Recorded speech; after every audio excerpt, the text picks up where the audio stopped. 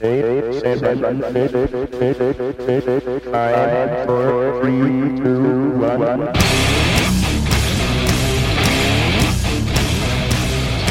Knotfest.com presents Talk to Me. With over 300 interviews under his belt and 6 years running, your host Joshua Toomey interviews metal and rock's heaviest hitters. Follow the show at Talk to Me Talk. Here's your host, Joshua Toomey.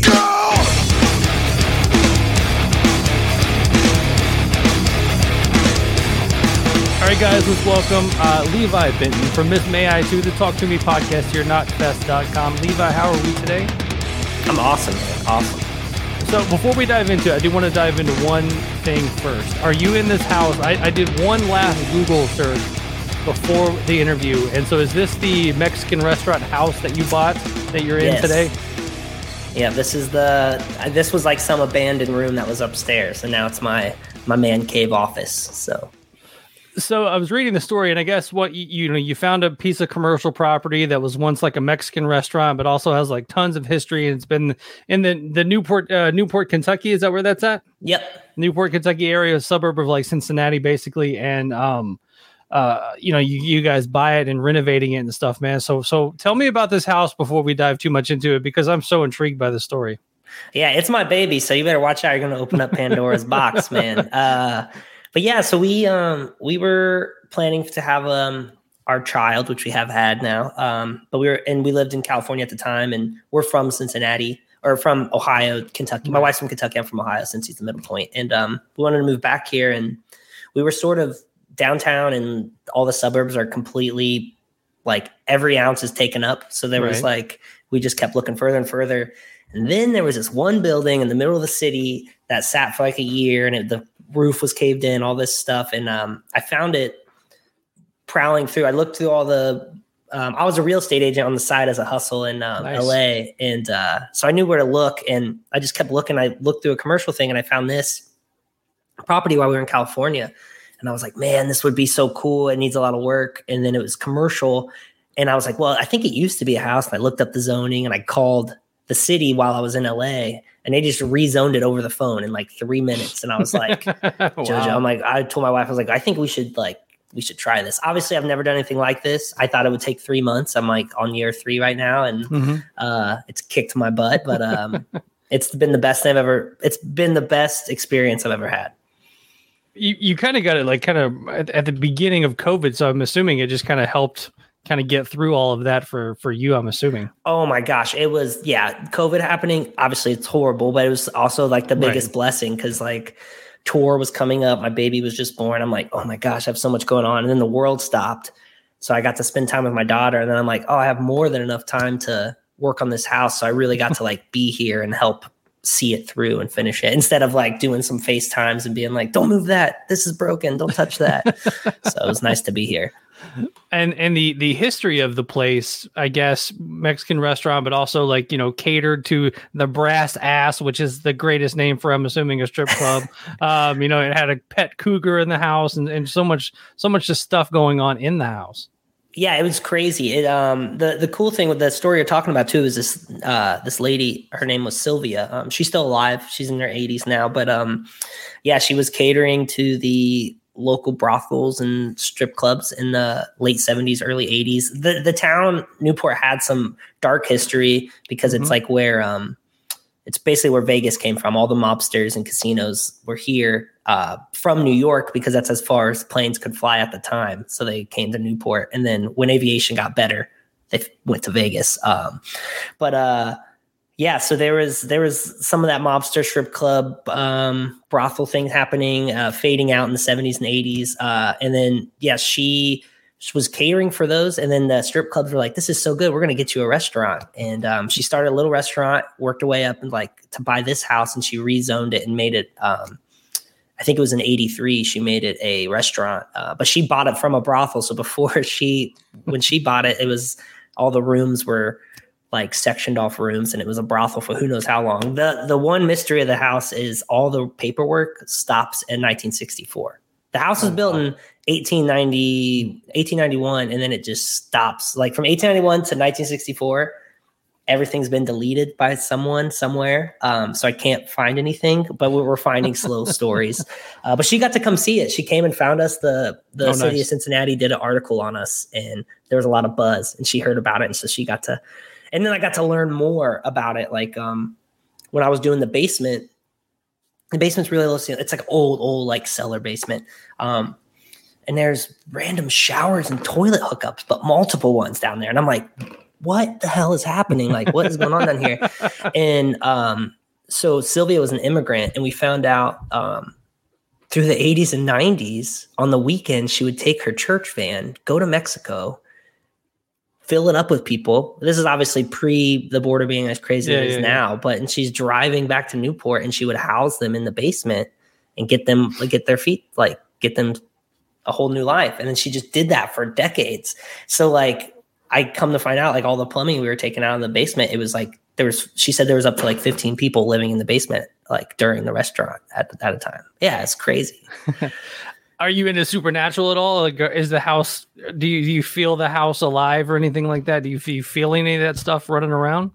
No, I am a guy who, like, I'm definitely a scared of the dark, scared of spider guy. And my wife is definitely a scared of supernatural stuff. But I think because I literally ripped this place to its bones, and I've seen every nook and cranny to the furthest point, I think it's made me not scared. Because during the demo and all that and ripping every single thing out of here, I didn't see any, like, knock on wood, spiders or creatures or anything crazy, which was crazy because if I would leave the house, I'd see stuff. So I think that makes me feel a lot more at home and safe, that I know what's behind all of these walls, because I there's no stone that's been unturned in here. Nice.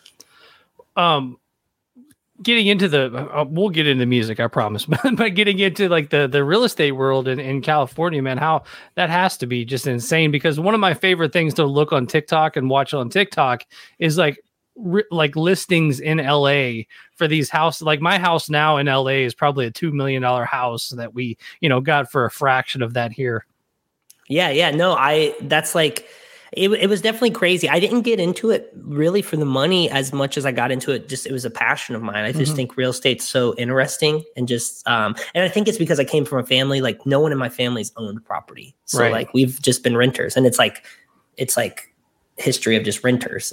So to like learn, you can own property, you can do all this, like that was interesting to me. And then, being in LA, it would be weird because like I'd be showing this house that would be like, $2 or $3 million. I'm like, this is crazy. And then it would be like a YouTube gamer guy, like in his sweats and flip flops, who's like 19 looking at it. And I'm just like, what is it was like the simulation was, I was just like, this is crazy.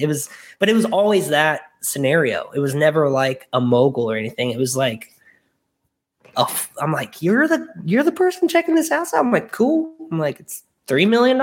Here's your Italian stone tub. Like, I'm like, I don't know this is wild. It's so bougie, but it was cool. It's definitely showed me a lot, and I learned a lot. And it was all steps to like one of my like back here dreams, like things that I'm working on is like I would love to like just own a lot of real estate, and like I love the design of it, because I've always been a designer for like Miss May, and I do web design. I'm a developer and all that stuff, but it's a whole new just canvas for you to like be an artist. And that's what I love, because I'm like, nobody's even looking at it as art, and I'm just having a blast, like being like, what if the door was at an angle and a little weird? Like, I've never seen that before. Let's do that. So, yeah. Well, I think like over the years in my jobs, when I've worked at a job where, the end product really isn't, you don't see the end product, it's more of a, I did like call center type stuff, things like that you don't see visually. But anytime I've done any kind of manual labor where, you start with a pile of stuff and at the end there's something to show for it, like those are the most fulfilling jobs. And I'm thinking, which is hearing you talk about that with the web design side of you, and then also this home renovation side of you, I think you've kind of got that brain too, where you kind of want to see the end product. Oh yeah. And I'm ruthless. I will not sleep for day. I will destroy my body to see the end result, just because like, that's what keeps me going. I'm just like, I have to see it through. Like I can't just start it. And I think that's why we took on this big project. because everyone in the city, all our family, all our close friends, everyone was like, it's too crazy. Don't do it. It's such a mess. And I'm like, now I have to do it because you guys said I couldn't. Like, you guys think it's too crazy, so I have to do it now to prove everybody that I could do it. I was like, I got to do it. It's funny you talk about that. Until a couple of years ago, like we finally bought a house, and then like got our credit scores right. And now I'm like, oh, it was easy. It wasn't like this difficult task. And you're like, oh, this is how credit works, and this is how mortgages work. You know, it's like, it wasn't this unattainable goal, which, you know, I think my family sounds very similar to your family, to where that just seems crazy. You know, you just rent your whole life and you don't have things, but you know, once you kind of take control of some of that stuff, and figure it out, the end result, you know, is a much easier life. Yeah. And honestly, just to rewind a bit, that is why I really dove into getting my real estate license. Was once I was passionate about it, but once I like did the schooling and was like really learning, all I wanted to do, because just coming from entertainment and knowing the community I know, it all seems like a pipe dream and impossible. But when I was learning, I was like, I have to tell everybody that it's not. Like, I just wanted to have my license so I could tell everybody, hey, it's not as scary and impossible as you think it is. Like, and there's a million ways to approach it. It doesn't have to, because if you Google buying a house, it's like, people think it's like these 3 steps, but there's like so many scenarios and Right. like ways you can approach. And that's what I wanted to do. And that's what I do with friends now. I have friends call me all the time, like, hey, I have this crazy idea. How could I do this? And I was like, okay, there's like 6 different options you could go for. Like, just to tell them, and like you said, it's just not scary. And I think the more people are knowledgeable about it, the better it could be. Because what happens is, I feel like people are so scared and aren't knowledgeable. And then because of that, they get taken advantage of. And all these like huge investors are just like, they know the game and they just play all day. Yeah, it definitely helped that our mortgage guy was one of my former drummers. So, oh, that's awesome. And like he was able to.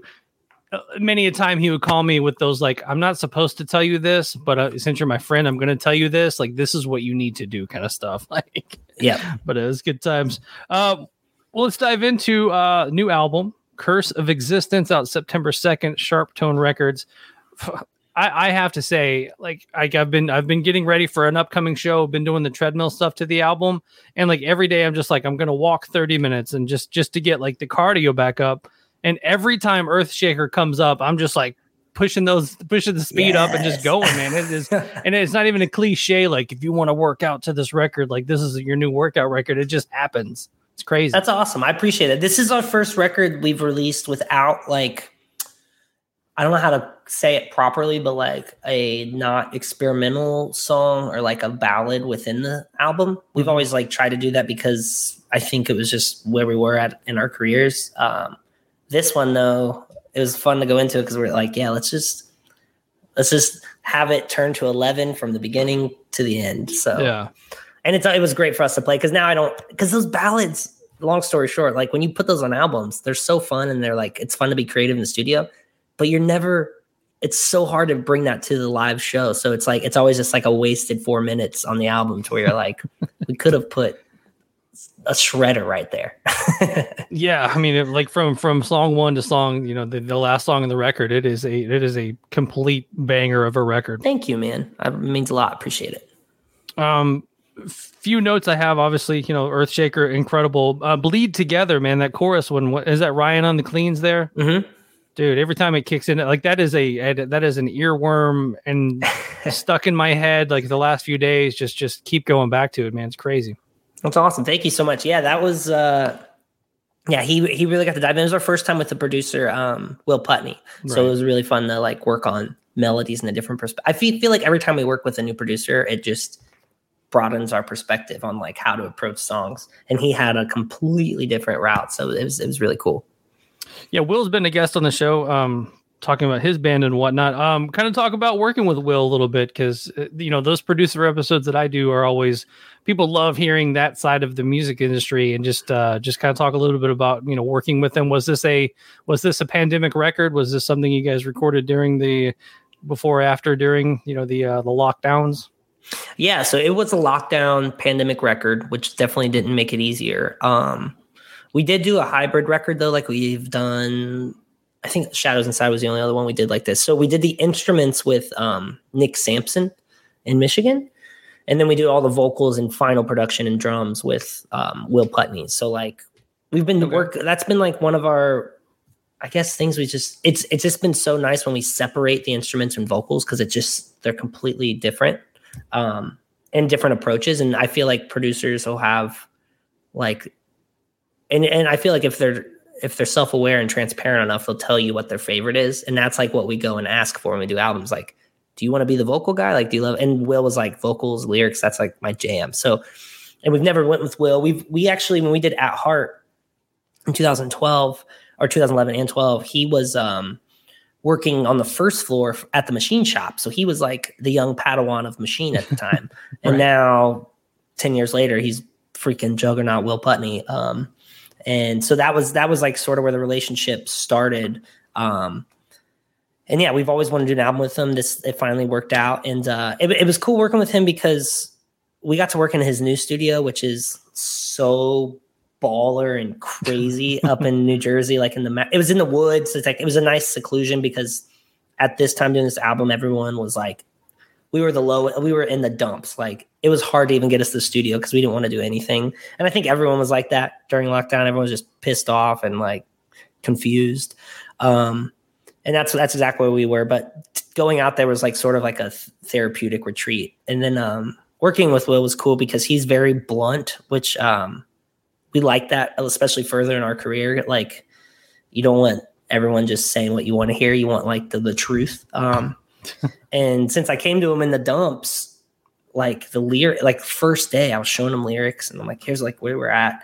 And he was like, this isn't you guys. Like this is too like this. It was just so negative that we've always been a positive band with like a positive resolution. Even if it came from a negative point, there was always like an outcome that's positive. And I couldn't find that. So I just finished the songs without that. And Will's like, this isn't what people want to hear. Like this isn't you guys. Like you're here now. You're not in this place anymore.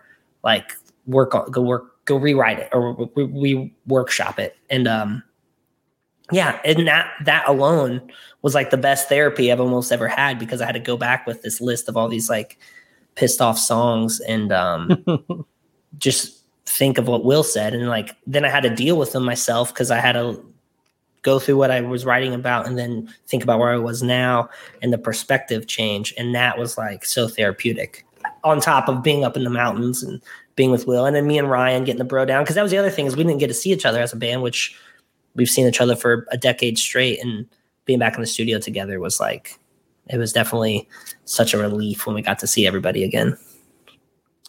Now working with Ryan, are you guys collaborating on lyrics or are you like writing the song and saying, hey, this is the chorus. I need you to sing your ass off in this part for me so I can, come back and scream over you and things like that. How does that, you guys work together? That's how you just explained it. That's how it has been on like a past few albums or like since the beginning of the band. And, this time around, though, and I think it sort of happened on our last album, Shadows Inside. He was dipping his toes in, like, writing some more and really wanting to say, like, what he wanted to say. And then this time around was really cool because I would just stop when it got to the chorus. Or I would just, I'd give him some ideas or I'd stop. And then let him sort of ingest what the song's about and take his perspective. So it's cool to have, like, the two visions on it. But then the other cool thing for this album, which we haven't had is, I take that back. On Shadows Inside, a little sprinkled in there a little bit. But this one was a lot more. Ryan came in with his own song. So we wanted to do that. We wanted him to write some songs. And it wasn't even that it was a task. It was almost, he was like, I want to say this on the album. Where can I say this? And it was just like, okay. Cause he was going through his own thing and things. And not that the other guys in the band weren't. This album is a very collaborative voice because we all were going through a lot of what the album's about. We all could relate independently on. But yeah, Ryan wanted some things to say, and then it was cool to have him come out, and then I got to sort of do the flip. He would have the choruses and the idea, and then I would have to write the verses and breakdown, and the chorus would already be there. So it was cool to approach it sort of backwards. But yeah, it's It was awesome. And there's like a lot of new vocal techniques on this that we were just sprinkling. That stuff that we wanted to do for years. And Will, how his setup was, we got to really do it. Because how the setup was there was a whole vocal like there was like a vocal writing room separate from the rest of the house. Nice. So I could like stay in there all night and just try weird stuff. Like, and I couldn't be embarrassed because no one's listening to me. I could just have this whole studio. Will showed me how to use it, and I would hit record and I would just like riff out some ideas, and the next morning they're like, okay, let's listen to what we wrote. And I'm like, no, don't judge me. I'm like, I did some weird stuff. And then we'd be like, oh, this is cool. Okay, let's try this. So I think having that flexibility really gave me the opportunity to try some new things. So how did you go back to the lyrics and try to take a positive spin on, obviously everybody's down in the dumps, you know, and you also just, I think a lot of people that have come on here, I mean, you also don't want to write the COVID record. You don't want to write, you know, the pandemic record and the anti-shot record or the pro-vaccine record. You know, you don't want to time capsule it that much. So, I mean, how did you kind of go back and really, you know, kind of take a positive spin on everything? That was definitely the hardest. Yes, not writing the COVID album, because like that's all you're surrounded by and thinking. And at the time when you're writing it in the middle of lockdown, you don't know when the album's going to come out. It could be 10 more years. Like, who knows what's going on? But so the first song was Unconquered, which before it was called Unconquered, it was called Red Rope. So this was the one that set the tone. So this was the first one I came to Will, because I was like, this one's locked in. It's ready to go. Let's like shoot this out. And when it was called Red Rope, it was about suicide, a real suicide thing that happened to us during the pandemic. And it was like very morbid, but it was a truthful song. And obviously that person did not commit suicide, but went to like the edge. And so that was like how the first perspective changed. He's like, yeah, but this didn't happen. Like you guys survived this. Like the follow through didn't happen. So like that's the resolution. So then that's where Unconquered came from. We're like, oh, you're right. Like maybe, and that's where the light went off in our head. We're like, that's how we need to be seeing it, is like, we're here now. Like we did, all this stuff is true. We did go through all of this, but we're here in the studio now. We made it through. That's the perspective we need to come at it with. And that we just couldn't see that until Will really was like shaking us. Like, you're here now though. Like it's over. You know what I mean? Like the nightmare's over and you're like, oh, okay. And then like that like woke us up. And then right when that light flipped, and I think Unconquer was the first one we rewrote. No, that was the biggest rewrite. And once we did that and got to hear the new final version, we're like, oh, okay. Like now we hear what you guys were talking about. Because from the band's point of view, it's like we're so deep and invested into it. Like you can't hear outside voices until someone tells you. So, and this was the first album. I don't know how much people really know this, but so this album, we finished it, packed our bags, left Will, sent it to that label and everything. And this was still like, we did some of the rewriting, but like Will let us have some freedom too. And then like the label management, everybody was like, you got to go back and like, this isn't what people want to hear. And like, so it pissed us off, but then I'm like, what are you talking about? And I went back and like, when we did the big rewrites, we're like, oh, like there's where Miss May I is. Like that's what I'm saying is like, that's how much in the dumps. That's why I'm so happy for this album to come out. Cause it's like, it's so truthful. And we were so in the dumps, like that people, like the label management, like everyone was like shaking us out of this like depressive state that we were in. And they shook it all off and we're here now. So how tough is that for you to take as the artist? Because, you know, you're getting so much pushback from everybody. And how do you not just be like, no, this is Miss May I now, and this is what we are doing. And you will put, you know, putting your foot down and not necessarily taking the direction from the label management, Will Putney, everybody kind of coming at you guys and not putting your guard up and saying, no, this is what we're doing. Yeah, it was at first, because this is our 7th album and this has never, ever, ever happened.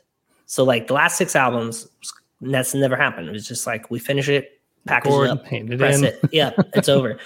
I think the reason that, obviously, like I said, we were upset at first, but I think the reason we really made it like listen to what they were saying was because it wasn't they weren't coming at us as at a sound and musicianship way. They were it was all about the energy of the album. Okay. It was just like listen to what you're saying, like listen to what the songs are about. Like this isn't you guys. Like we're not that. People don't listen to Miss May I and it pisses them off, and that's like it's like an inspirational metal band, and that's like what we've always wanted to do, but it was just really hard to find on this album. So okay, or at least they weren't coming back with you and like trying to be like, now listen to Shine Down. Now can you do that? Oh yeah, no. Like we've had those talks way down back in the past, but yeah, this was everyone's like we love the songs because like structurally and instrumentals didn't change. It was honestly all on my end. But yeah, it was all just energy stuff. Like, and I'm like listening to the melodies and stuff. I'm like, this is a good, like I performed good. Like the melodies there. I'm like, what are they talking about? It really did take like weeks for me to just understand what people were trying to say. And like at that time though, like I said, I was like a skeleton. I was so just like, because I had this going on. I had just normal pandemic stuff, new dad. Like it was just a lot of storm happening. And then it's like, hey, do this album. So I was just like, fuck you, fuck you, fuck you, fuck you. I was just so pissed off. And it sounded pissed, but it sounded so pissed that they're like, this isn't what Miss May I is. Right. So, how often do you walk around and maybe a line comes to you, or maybe you jot down something, or like, man, if I could just scream this to a crowd, like music drops out, I scream this. Like how often are you doing that? Do you have a notes app? Do you write it down on a piece of paper? You're like, ooh, that'd be an awesome line. You hear something or you read something, you're like, ooh, taking that. Yeah, that's like my riff bank. So we call them like riff banks. So we have this Dropbox of so the guys will write like a verse riff or breakdown riff. My version is what you just said. Like I'll have this cool like pick call or like 2 lines that I don't know what the hell they mean. Right. But I'm like, this is sick. And I usually send like a voice memo and I have it attached to like a notes, but you need to release that one day. just you like screaming into your phone. The funniest ones are when I write a riff that I hear and I have to like, I don't know how to play guitar. So I just sing it what I think it sounds like to the guys. And those ones are the ridiculous ones. Cause it's like, dun, dun, dun, dun, dun, dun, and then I'm just happy that my dudes understand where I'm coming from and they don't like rip me apart and make fun of me. They're just like, oh, I hear what you mean. And then 30 minutes later, they'll send me the track and I'm like, yeah, that's what I heard. That's the riff. Yeah, that unspoken language between like the band and the drummer, and I don't want it to go do cat. I want a cat to do. Like this. You're over there pointing and all this other stuff, man. I the band dynamics is always fun when you dive into it. Yeah, no outsider could understand that language. I feel like it's only like it's per band. They each have their own little language. Nice. Upcoming tour with Currents, Kingdom of Giants and Landmarks, man. And you'll be on tour when the album comes out, which is actually the album comes out very quickly, like we said, September 2nd. So kind of talk about kind of getting back out on the road. I know you've toured a little bit since the pandemic. So just how has it been? Are you fearful, anything like that? Or are you just jumping right into it? It's been awesome. We've done one tour since the pandemic. We went out with All That Remains. It was like the longest tour we've done too, which is like, we're crazy for taking the longest tour for our first tour back. But honestly, it felt so fast, which means we were having the time of our lives out there, which we missed. Yeah, that was 10 weeks. The coolest thing right now is like the perspective change that we've had since the pandemic. Not that, so I'm saying it from the point of like, it's not that we were like jaded or took it for granted, but like we appreciate it. Like we've already appreciated our career, but now we appreciate it so much more because it's such a cool thing. Even just being in this world or this community, it's such a blessing and such a cool thing that, we really missed it when it was gone. So going back out on tour, just seeing the guys and seeing the crowd, just seeing so many people happy and letting loose again, that's why we do it. So it just feels so good to be back out. And then the other thing is like, we tour differently now. Like and I think this comes with a perspective change. It's like a lot of these venues, we've been doing it for so long. It's like the 15th time, 12th time we've played the venue, and we would like usually just show up, do the same thing. But now we go to the venues and we're like, or we go to these cities that we've been to 20 whatever times. And now we're like, let's go this way. Or I heard there's this national park or this museum. Like, it's completely changed. It makes us sound like old guys and like dads, but we are just old dads now. And we bring the family out now. So like this last tour, it was 10 weeks. And for 4 of the weeks, I had like my toddler and wife out. And then this next tour is another toddler and wife coming out. And like, that was something that I feel like if the pandemic wouldn't have happened and like we got this break and like the perspectives changed, I don't know how smooth that would have went. But now it's so much smoother, and I honestly think that's going to keep our band just alive for decades more to come, because we're like, if we're going to do this, we appreciate it differently, and the families are coming with. Like, we don't want the band to hinder our lives. We want them to like live together. Right. And I think the fans see that too and respect it. And the other cool thing is, like, All That Remains have been around forever. It was their 15th anniversary of their Fall of Ideals album. And a band that's been around longer than we have, they thought it was cool what we were doing and like innovative, and like it inspired them to be like, well, maybe we could bring our kids out. Maybe this doesn't have to be like so stressful of like trying to do the band and have lives and just keep growing. It was so cool because we were definitely testing the waters, but it has went like tenfold the coolest thing we've done. And if some people don't agree with it, some people don't want us to, like, that's fine. But this is like, it's honestly like a family reunion, and then we get to play a show at 9:00. Right. So there's no pushback from anybody in the band. It's like I'm out here to drink and have fun and party and, you know, whatever at the end of the show, all that stuff. And I don't want kids around and wives and all that stuff. You know, I think there would have been that if the pandemic didn't happen. Right. Because we were just, if you think about it, we went on tour the week after we graduated, and we've never really stopped. Like, we'll go home for a month here or there, or we'll do an album, but like we never had a break. The only break was like, you got to go back, switch out equipment, get new production, go on the next tour. It was like, there's not like it wasn't a break. It was, so I think having the break and having like life settle in and where we are and like what we get to do, I think that helped make this possible. I think if it was just like, hey, kids here, guys, same shows, but we're just adding some more people on the bus. And it's like, I think that would have been a mess, but everyone came back to the touring world.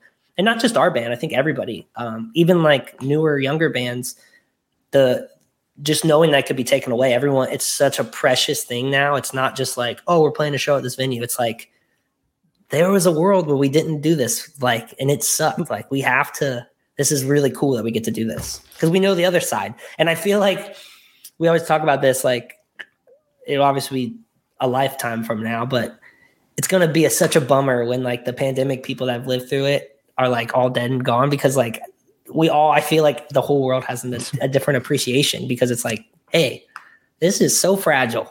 Like it could all stop. Kind of wrapping up on a few things, man. You were talking about, you know, going on tour right out of high school. Do you look back on any of the early stuff and read the lyrics, or you even have to sing some of those lyrics that you wrote as a teenager, and you're like, oh man, what was I thinking at the time? You know, anything like that? Sometimes, or I'm like, I would have said that better, or I would have, like, a lot of it is just, you know, another thing is though, I love like that person that wrote those lyrics, like that version of me. It's cool to read back on those sometimes and play those songs, because I can't like channel that person anymore. It's like, I've grown so much. I'm like, it's cool to like revisit my old self. You know right. What I mean? I'm like, oh, I know what I was saying and I understand where it was coming from, but like, if I even like dig as deep in, like, I can't find that person anymore. And it's not a bad thing. It's just, I'm this Levi now. And so it's cool. It's sort of like a nostalgic, like, I'm happy we don't have any, we definitely have some Pop Goes Punks that are floating around somewhere on the internet, but those are haunting us. But other than that, actually, you know, I think I just bought that. I bought that at the Goodwill the other day. What song did you guys do on the early one? We did Run This Town. Yeah. I think and then we did Swing. Swing was our, like, that's what we got a record deal on. But that was MySpace and pre Pop Goes Punk. That was right. Like viral before viral was a real term. It was like MySpace was out and we're like, what if we did this? And then the internet went crazy and we're like, that was, and then, yeah. So we did it before it was an algorithm, but yeah, it's crazy. Good old MySpace viral. Dude, not that I would ever change it, but I just think of like, man, we really didn't know how to monetize. Like everything wasn't monetized and everything was so huge. I'm like, we really missed that. Our lives would be way different if we could have monetized like back in the day. But it's okay. Like that's part of the charm and the phenomenon of like what that led to the internet. So yeah, there was nothing better than on MySpace, like posting the bulletin of tour dates coming up, and like just getting that instant gratification of bulletins. Yeah, and there was no there's no paywalls. Nobody wanted to make money. No ads were there. It was so innocent. It was just like, hey, we can all communicate. And like, it was such a good time to be alive. Like it was so, I remember we were the first band on Rise to hit 1 million likes on Facebook. And this was before Facebook had ads. And like, we would post something and there would be 40,000, 50,000 comments because 1 million people would see it. And you're just like, and then like, I seriously remember the day we were in the studio doing Monument and then ads started rolling out on Facebook. And like, I went to do a post and it was like $2,500 at that time to show everybody. And I was just like, what is happening? Like, I can't even post. And then that was just like the tip of the iceberg to 10 years later where we are now. It's just like, it's hard. It's crazy. Yeah, it's weird. It's weird what gets views and what doesn't get views on every platform. You're just like, you'll make a joke about spaghetti and get 300 comments and likes, and then you post about the new album and it's crickets. It's like it's crazy how all that works. None of that was there. Yeah, it used to just be like you would even stay up to post at the right time. Like it was all just real people. There was no like AI or stuff messing around and moving stuff around. Yeah, it was great. We used to do when we did Monument and Apologies for the Week. So this is at the time, like I said, pre-monetization. Everyone got to see your stuff. We would like, and we were broke teenagers. We'd be like, here's the address of the studio. Order us pizza. And there'd be like pizza guys like lined up at the thing. And then like we'd get called from the pizza shops. Like, I don't know who you guys are, but you need to stop because our phone's ringing off the hook. And I'm like, sorry, I just told 1 million people to buy us pizza. You should try that again, I see, who knows? Only 20 people might see the post. Yeah, but I mean, I might only get one pizza. You don't need 20 pizzas. You only need one. That's true. Well, man, Levi, this has been fantastic. Like we said, new album, September 2nd, Curse of Existence, Sharp Tone Records, and the new tour with Currents, Kingdom of Giants, Landmarks actually goes out September 1st. And so make sure to check out Miss May I when they come to your town. I think the last time I saw you guys was like on a Warped Tour like 10 years ago. So oh man, you got to come back out, man. No facial hair has came since I've seen you, but hopefully mine did. Mine came through somehow. But Levi, man, it's always great to have you on the show. And once again, thanks for taking some time here. Talk to Me Podcast, notfest.com. The Talk to Me podcast presented by notfest.com. Follow the show at Talk to Me Talk. Be sure to subscribe, rate the podcast, and leave a review on your favorite podcast app to get the latest from the Talk to Me podcast.